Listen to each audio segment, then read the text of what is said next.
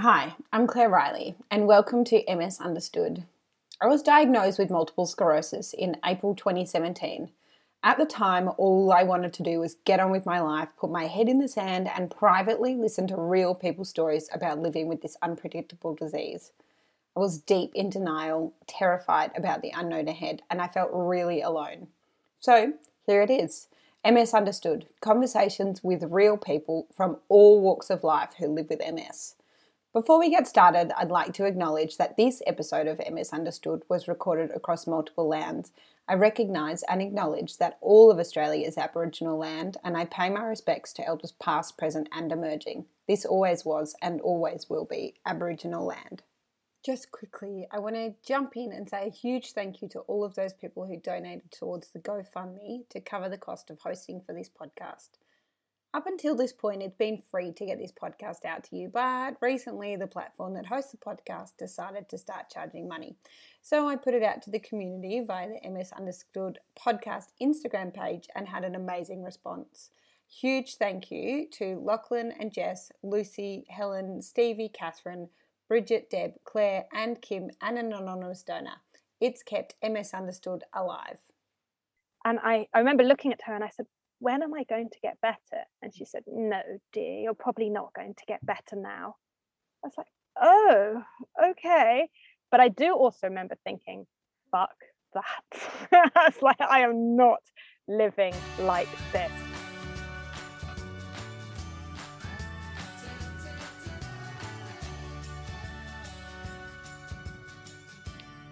Today on the MS Understood podcast, we chat with Katie Silverthorne. She shares about the relief of finally getting a diagnosis, how travelling made it clear to her as the best ways to look after herself, and how deciding to work for herself was a game changer, and so much more. Hi Katie, thank you so much for joining us on the MS Understood podcast today. How are you going? Hi, hello, thank you for having me. I'm very good, thanks. How are you? Oh yeah, I'm good. It's funny, we were just saying before we started recording the podcast that it's just after 7 a.m. for me and I'm like ready and raring to go, and it's 8 p.m. for you and it's your best time of the day. I wouldn't say best time of the day, but it's definitely better than 7 a.m. Yeah. 7 a.m. is not a good time of day. Yeah. Isn't that funny? Because I definitely fade out in the evenings.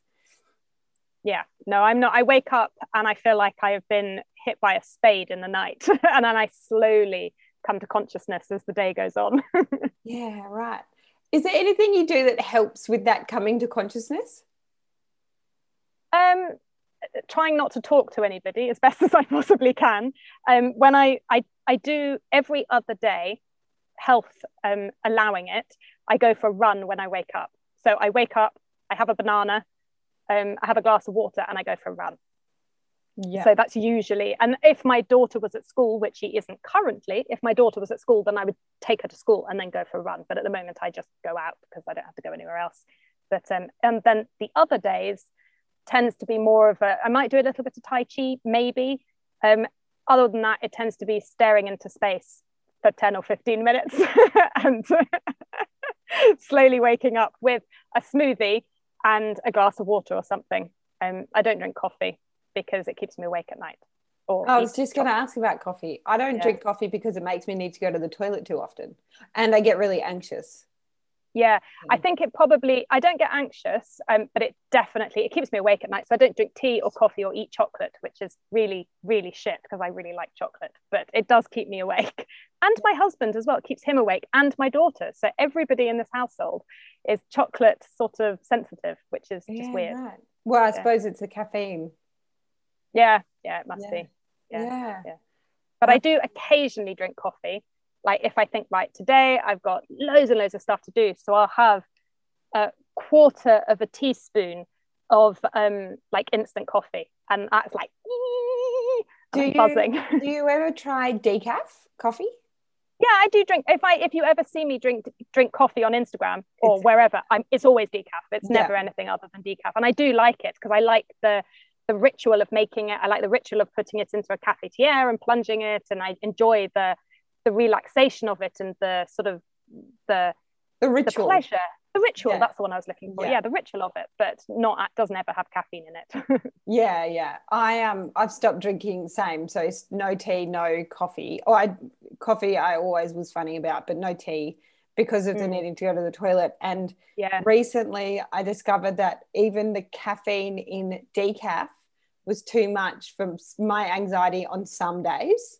Oh, really? So I have That's to be really really interesting. careful about I'm generally not an anxious person, but if Yeah. I have that amount of caffeine, Yeah. I just start overthinking everything. So no, Yeah. I'm I did. feeling Yeah, I very totally. virtuous. Yeah, it does make you feel like you kind of get, I feel a little bit smug. Yeah. Yeah, a little bit. But many, many years ago, I mean, like it's got to be 10 years ago or something like that. I had a coffee in, I don't know, some coffee shop or something like that. And I was walking home and I started to feel really weird. I was like, oh my goodness, I think I might be having a panic attack. I don't have panic attacks or anything like that. I felt really short of breath and really anxious. I had to call my husband to kind of say, I think I'm having a panic attack. I don't really understand, but I just had a coffee. It must have had so much caffeine in it. And it just sent me loopy-loo, totally off the wall. And I was not wildly enthusiastic on coffee shop coffees after that. But thankfully, that doesn't happen. It must have been such a strong coffee because I've had plenty of coffees in coffee shops before and it's never happened. But it must have been weirdly strong, or maybe on an empty stomach or something. Who knows? Who knows? Yeah. We've gone on a tangent. Usually I like to ask the first question is to tell a diagnosis story. And I know you were diagnosed quite some time ago. So give us a brief synopsis or tell us the whole story. It's up to you. Okay. So when I was 18, about 18 or 19, I had my very first symptoms, which was my left arm going from the tips of my fingers to my elbow going numb. And I went to the doctor and he said, oh, you've got a trapped nerve in your back, it'll go away, which it did go away. Went away for 5 years. And then I think that actually happened 2 or 3 times over the course of about 6 months. That hand went a bit funny here and there. No, it's just my funny trapped nerve. And I didn't really think much about it. As far as I can remember, there were no other symptoms. I don't remember there being any pain or anything like that. But then when I was 23, I remember at work, I started to get numb toes. And I can remember it because I was just walking along and I suddenly thought my foot feels really weird. And I couldn't really place it because I'd never really felt anything like that before. I didn't associate it with my hand because my hand had been such a long time before. I'd basically forgotten about it. So then my foot, so over the next 2 or 3 weeks, my toes went numb, my foot went numb, my lower leg went numb, and then it slowly basically spread up through my thigh, into my body, exactly halfway through the trunk of my body. So my left-hand side was completely desensitized and my right-hand side was fine.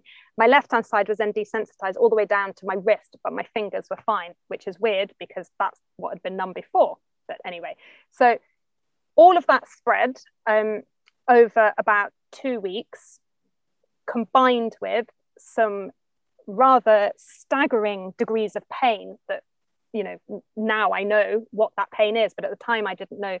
Shooting electricity, shooting pain going up through my feet and my legs and my hands, and stabbing pains in my side, and then of course the utterly crippling fatigue that made me, by the time about 4 weeks had passed into it, I was just flat on my back and in bed and not really capable of anything very much. I would stagger to the toilet, leaning on the wall, as you do, and sort of I'd rest my hand against the wall and shuffle round the wall from my bed, and it kind of bent round the wall to then shuffle to the bathroom to then lean out and grab hold of something else. So my stability was very affected, my balance was very affected. I was very tired and a lot of pain, and I did have feeling in that left-hand side. I wasn't paralyzed as people would sort of understand numbness to be. It was desensitized, so I couldn't feel where my body was, but I could still feel pain, which seems like the worst of both worlds. So that was the beginning of it, which was just such a short, sharp shock into the whole experience of what MS could be. And I was like that for, it's really hard to remember because I lived on my own and I was on my own in the house, and it's really hard to remember. And I didn't keep diaries, and I didn't, like, the world wasn't as connected as it is now. So it was a long time ago. So it was very different. And about 4 months, I was like that. And I had a couple of friends who kind of kept me alive by bringing me food. And there'd be some days, where I'd be a little bit better, and I'd walk very slow. I didn't have a car. I'd walk very slowly down to the shops, which weren't very far, thankfully, and then very slowly back up. And then, that was it. That was my life. And that was the beginning. I wasn't diagnosed then for another 6 months after that, because the waiting times were so long at that time. So when I was finally diagnosed, I had done quite a lot of research into what on earth could possibly be wrong with me. And I had settled upon the fact I probably had MS from reading about it and just getting, so when she said, "Oh, do you have MS?" I was like, "Thank you. Now I can move on." So that's where I was. I was diagnosed at 24 after that sort of journey to get there. Wow. And then, so how did you feel? You said you felt relief, and I know that a lot of people often do, because that's that, oh, at least it's something, I haven't been making it up. Yeah, absolutely. Because there was nothing to see. And it was really, I did go to the doctor. It wasn't like I was just in the house on my own, but I was actually quite on my own, because I went to the doctor the first time, and he said, "Oh, there's nothing wrong with you. It's a trapped nerve. It'll go away." So that was when I was 18. And then when I started to get sick, before I got really sick, I did go back and say, "Do you think this could be something else?" No, you'll have a trapped nerve. You have it before, it'll go away. Okay, fine. All right. And then I remember trying to call the doctors as I was getting worse, and the receptionist at the time, they were so rude to me, and it was so difficult to get through to a doctor, to actually talk to somebody. And of course, I wasn't in any system of any sort. So there was no MS nurses, there was no internet, there was no Instagram or Facebook, or there was no MS Society websites to go and look at. It was call your doctor, and the receptionist just said, "Oh, no, sorry, there's no appointments, I can't help you." I was like, right, okay, but I'm okay. I don't feel very well. No, I can't help you. Oh, all right then. And so then I hung up, and that was it, because I felt too ill to argue. So I was just like, all right, she can't help me. I'll just lie here then, figuring out what to do. And I lay there for a long time, figuring out what to do, or not figuring out, but, just accepting and wondering and being somewhat afraid, very afraid actually at that time. And I definitely wondered if it was all in my head, because there was nothing to see, nothing had happened. I hadn't had a car crash or an accident. Nothing had happened. It just came from nowhere.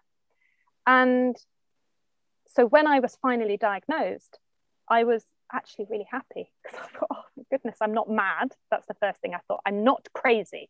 I'm going to hang on to the fact I'm not crazy, because I really did think I must be crazy, because I was 23/20, going nearly 24, 23, and practically incapable of walking, falling over every time I stand up. My brain was, although only when I look back in retrospect can I say my brain was addled, but at the time I couldn't really think about anything. But my brain was definitely addled, and I was so tired and in so much pain, and you just can't think properly. You need people to advocate for you, which I didn't have at the time. So doing it all yourself was very hard. So when I was diagnosed, I could go, ha ha, I know what this is now. And then I could make a plan. And that was good. And part of your plan after you were diagnosed and when you felt well enough, you went traveling. Yeah. So when I was a kid, whenever anybody asked, "What do you want to be when you grow up?" My answer was always the same. And it was, I just want to travel. I don't want to do anything else. I want to write, and I want to travel, was always my answer. And everybody kind of went, "Oh, that's so nice." And I said, "You see that map on I used to have a map above my bed." And I said, "That map is going to have a pin in every single country in the world by the time I'm an old lady," or whatever it was that I thought was probably 25 at the time. I thought was an old lady. And I'd done some traveling before this. I had done a little bit. I'd been to various different places, but I had a heck of a lot more traveling planned in my mind. That was what everything was geared up for. I didn't want to go to, I hadn't been to university. I didn't want a proper job. I didn't really want to do anything other than find a way to travel. So that was always what I'd done, was work, travel. And that was all I didn't have any intention of stopping that. And then I got MS, and I had actually bought a house. So I bought a house, and I was working, and I was being somewhat more sensible, but I had intentions to travel again. And after I was diagnosed, I was getting somewhat better. So I'd gone through the absolute worst of it. And I can say to this date now, that is the worst I have ever been. But I didn't know that at the time. So at that time, when I was diagnosed, because I had been so incredibly sick, and they'd looked at all the delicious lesions in my brain and my spinal column, and they go, oh yes, well, the chances are that you're just going to get worse from this point. I was like, but I've got better. No, it'll only be temporary. You're going to get worse. I'm like, oh, fucking wicked, thanks. I wasn't thrilled to hear that, but I thought, okay, how long do I have? And of course, nobody would tell me anything about how long I had, because there's no answer to that, is there? But I thought, okay, if I haven't got much time, then whatever it was I thought that I wanted to do with my life, I better bloody do it now, because I might not be able to do it later. So I just did everything that I wanted to do as though I was doing that kind of, what's it called when you bucket list? Yeah, as though I was dying. I made the assumption that in 5 years, 10 years, whatever, I just thought, I might not be able to walk. So I'm just going to do everything that involves me having to be able to walk right now in case I can't walk later. And that's pretty much how I've continued to live my life to this day. I make the assumption that I might not be able to do it tomorrow, so I better not hang around. I better do it today, just in case. So there we go. It's such a great way of living life. We all should do it. Yeah, it's good. I've had a lot of fun, and I've done a lot of things, and I have no regrets. But I also remember you saying you felt better. I mean, obviously with relapsing remitting, and that's what you were diagnosed with. That's what I was diagnosed with. We tend to feel worse and then feel better anyway. Yeah. But we do. Started to feel better while you were traveling, because you put it down to the ability to rest, the ability to stop. Yeah. But when we're working, or we have to do X, Y, and Z, or we put on ourselves that we have to do X, Y, and Z, we just keep going.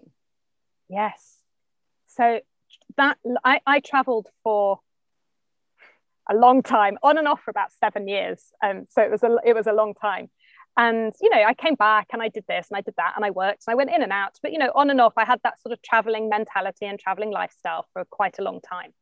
And in that time, I learned really clearly how to listen to exactly what my body wanted. So because I didn't have any pressures on me, I didn't have to do anything. And not really. I was a temp, on some of it, because I had to travel when I went to places, because I wasn't sort of like bottomless pit of money. I had to actually work my way around. But it was fine, because I would work for a little bit, or I'd work part-time, or the vast majority, I wasn't working. I was just not spending money. And so you just get into the habit of, living very, very cheaply. And of course, when you're in places like Australia, it's hot all the time. And it's glorious, because you can sit on the beach, and you don't have to, I don't know, sit inside a house with central heating on, and I don't know. But it's different. The lifestyle is very different. So I could listen very clearly to what my body needed and what it wanted. If I thought today I'm tired, well, I'll sit here and read a book then. I could. And today I'm energetic. Oh, I think I'll go and walk up that mountain. I could. So I could allow each day and my body to guide me on what I was going to do each and every day. And that I've now I managed to do that again. But when I stopped traveling and I came back, and I did all normal life for a little bit, and I do have a very secure life now. I don't travel or do anything particularly now. We have a very secure, very grounded life. But my little sphere within it is very flexible and very relaxed. And so being able to take that and bring that into my everyday life has been transformative. And certainly if I work for other people, you can't do that. And that was a game changer, was deciding to work for myself, not other people.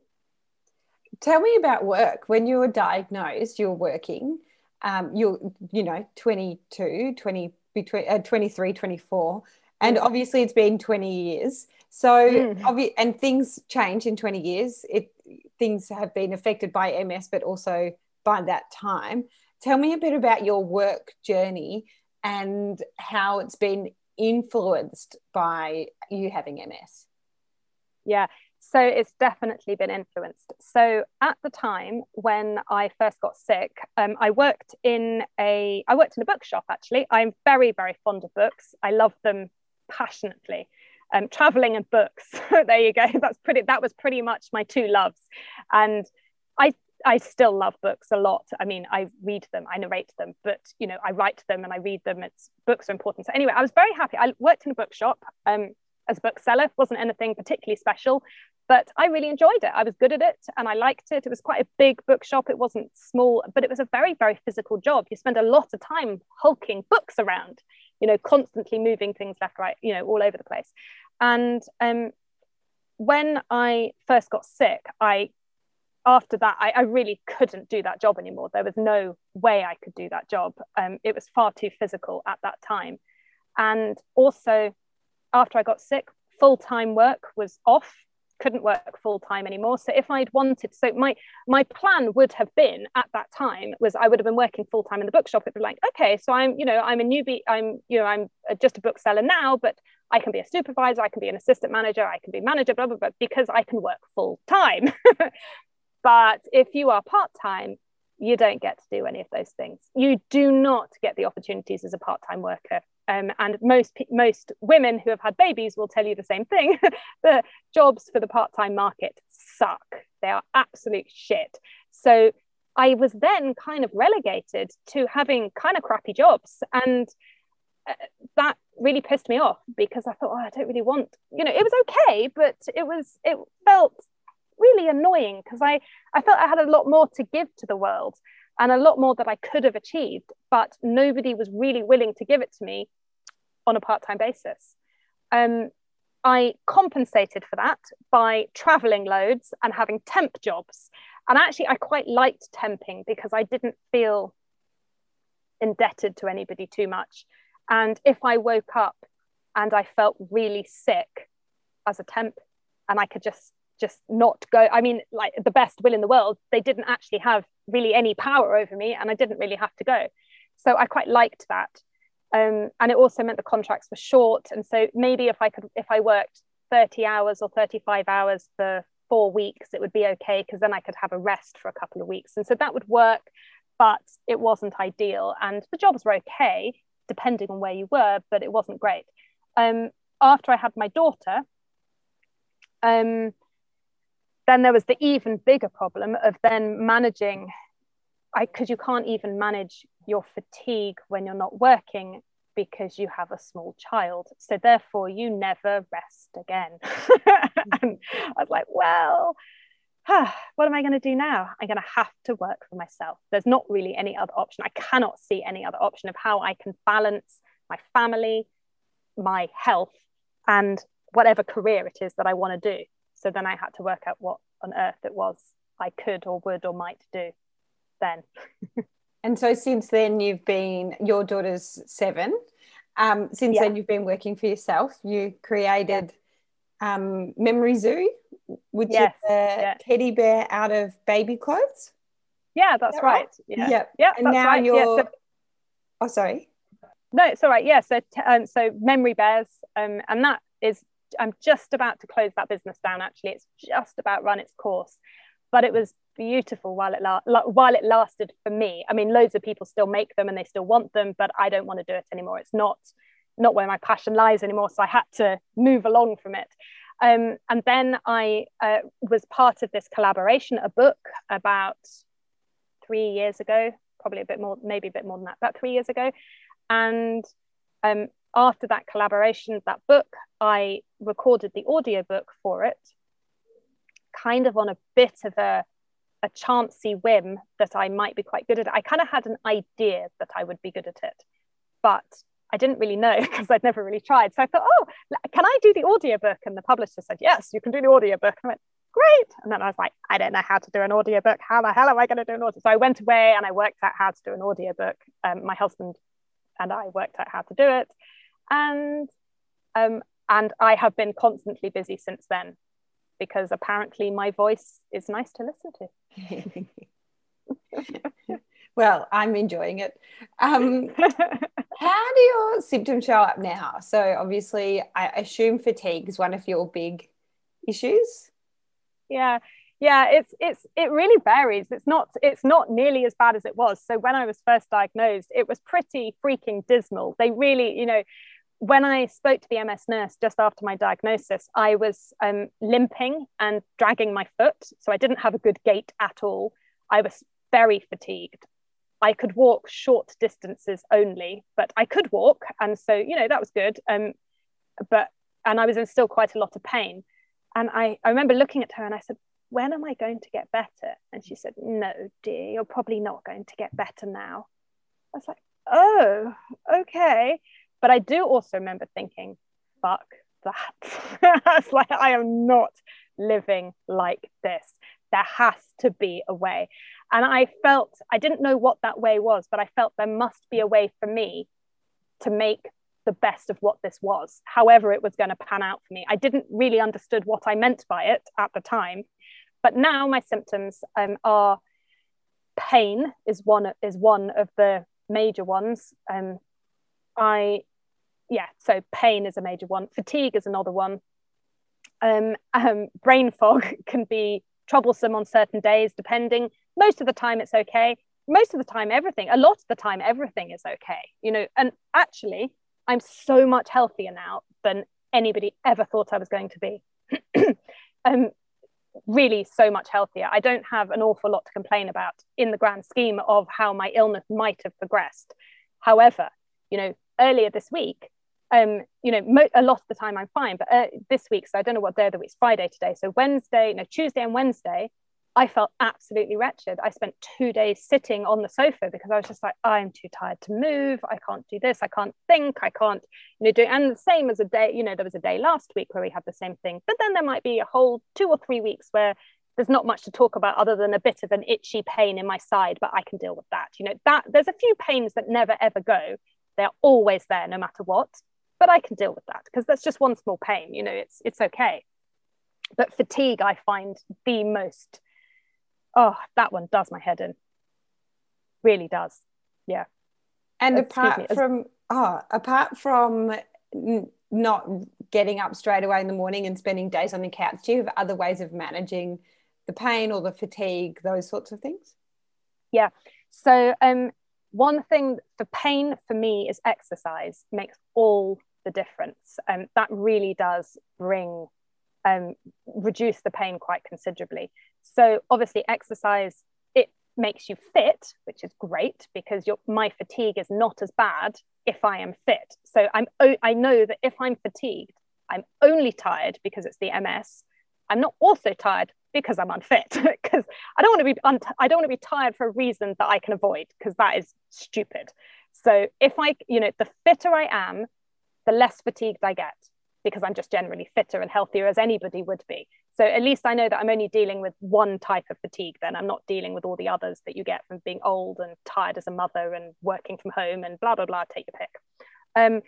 But if there's days, so as I said, I run generally every other day, but also on those days, I do quite a lot of Tai Chi. I'm very, very fond of Tai Chi. And it doesn't have to be very long to make a difference.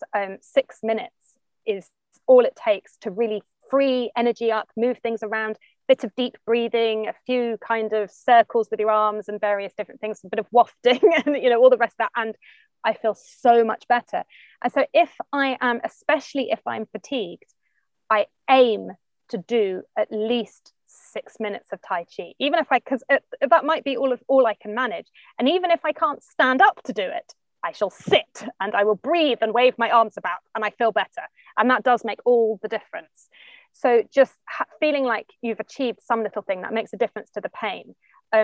It might be all the fatigue allows in any given day, but as long as I do something, I'm good with that. Otherwise, I walk quite a lot. I don't have a car, so my husband does, but I don't drive. So I walk absolutely everywhere. And I'm quite grateful for that, because it just means that you stay fitter in general, you get fresh air. My daughter has to walk everywhere too, and she doesn't mind, she's quite used to it, so she just accepts that if she's going with mummy, we're walking and it's fine. Other things to sort of in my day-to-day would be, I've just started actually eating a gluten-free and dairy-free diet as well. I don't eat much sugar anyway, because it doesn't really make me feel very good. I do sometimes, but just generally I try not to eat too much of it. But I'm recently trying dairy-free and gluten-free to see if that helps with symptoms in general, anti-inflammatory diets, see if it makes a difference. It's too early to tell really. I've only been doing it for about 4 weeks, so I couldn't really tell you. I've had ups and downs in the last 4 weeks, but nothing wildly different to normal. One thing I would say is I do feel good within myself, like my brain is functioning really well, so I don't have much brain fog at the moment, so that's good. I'll take that. And as well as all of those things, I understand that you also do acupuncture. Yes, yeah, I do. So I don't do it. I go to acupuncture. No, my husband does say, can't I just learn to do this? It can't be that difficult. I'm like, you can if you want to study for 5 years or whatever it is. Off you go, boy. He's like, oh, yeah, okay. Can't I just get a nail from the shed? I'm like, no. No, you can't. Anyway, yeah, I do. I go to acupuncture. Well, so about 8 years ago, so before my daughter was born, I was taking Lyrica. So I was taking pregabalin before Felicity was born for pain, for neuropathic pain, because it was really bad and I could not manage without these painkillers. I was also taking amitriptyline actually as well at night. And I wanted to have a baby, and I went to the neurologist, and he said, yes, of course you can have a baby. MS isn't hereditary, which was, I wanted to know, because, you don't really know, do you? But I said, no, you can have a baby. That's absolutely fine. And we talked through that. And he said, but you probably want to stop taking the pregabalin. He said, you don't have, he was kind of like, you don't have to, but it's probably, but it's better if you do. I was like, oh, okay, then, yeah, that should be fine. I'll stop taking that. So I tried to stop taking it. And I couldn't stop taking it because I was in a lot of pain. And so I thought, right, okay, so how am I going to do this? He said I can take them, but probably best not to. There's got to be some other way. So I'd had acupuncture before. I knew about it, but I hadn't had it recently. But I thought, well, it's got to be worth a try. So I went to see, she's actually my old acupuncturist now because she's retired, which is a real shame. I really miss her. So I went to see my acupuncturist, and she started to treat me, and within a month I had started to come off the Lyrica, and certainly within 2 months it was gone. I didn't take it at all anymore, and I didn't need it, and the amitriptyline went as well.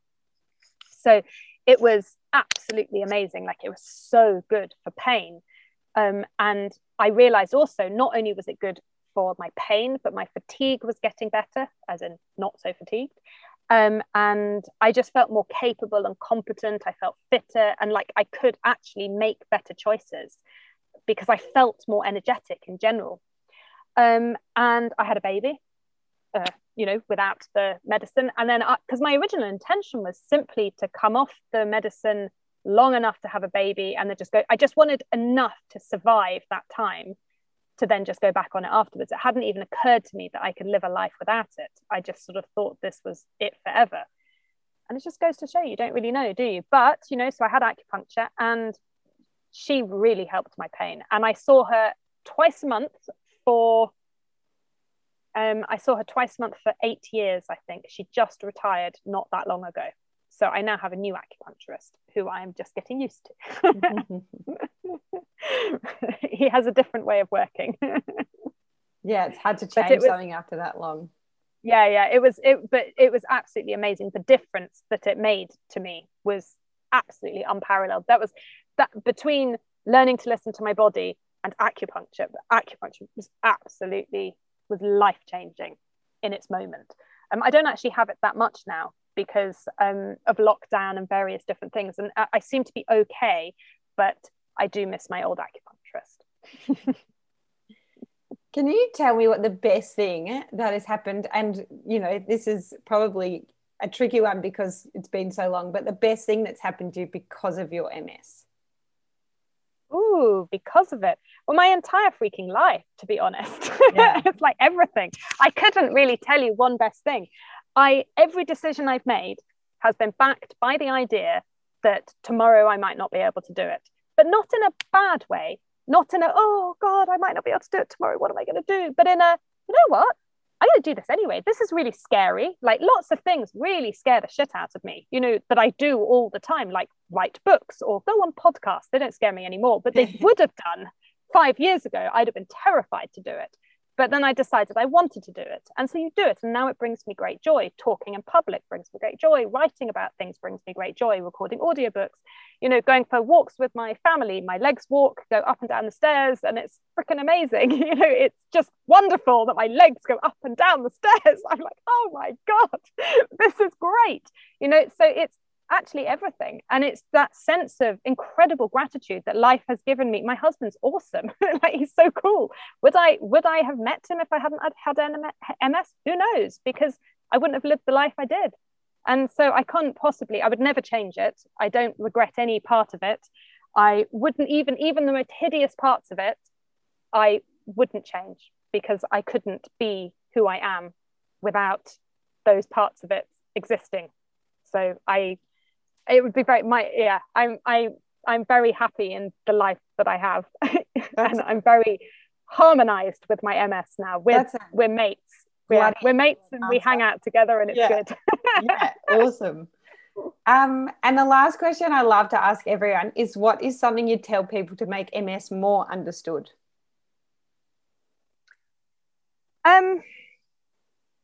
More understood. I think with all invisible illnesses, it's very hard to understand something that you can't see.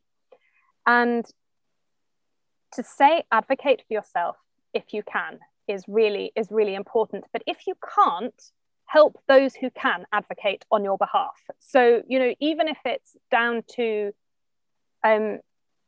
you know, people on Instagram, actually, you know, just people on Twitter and Instagram, or people who have a loud voice, who want to use that loud voice to talk about the issues that are important to you, then help them to do that.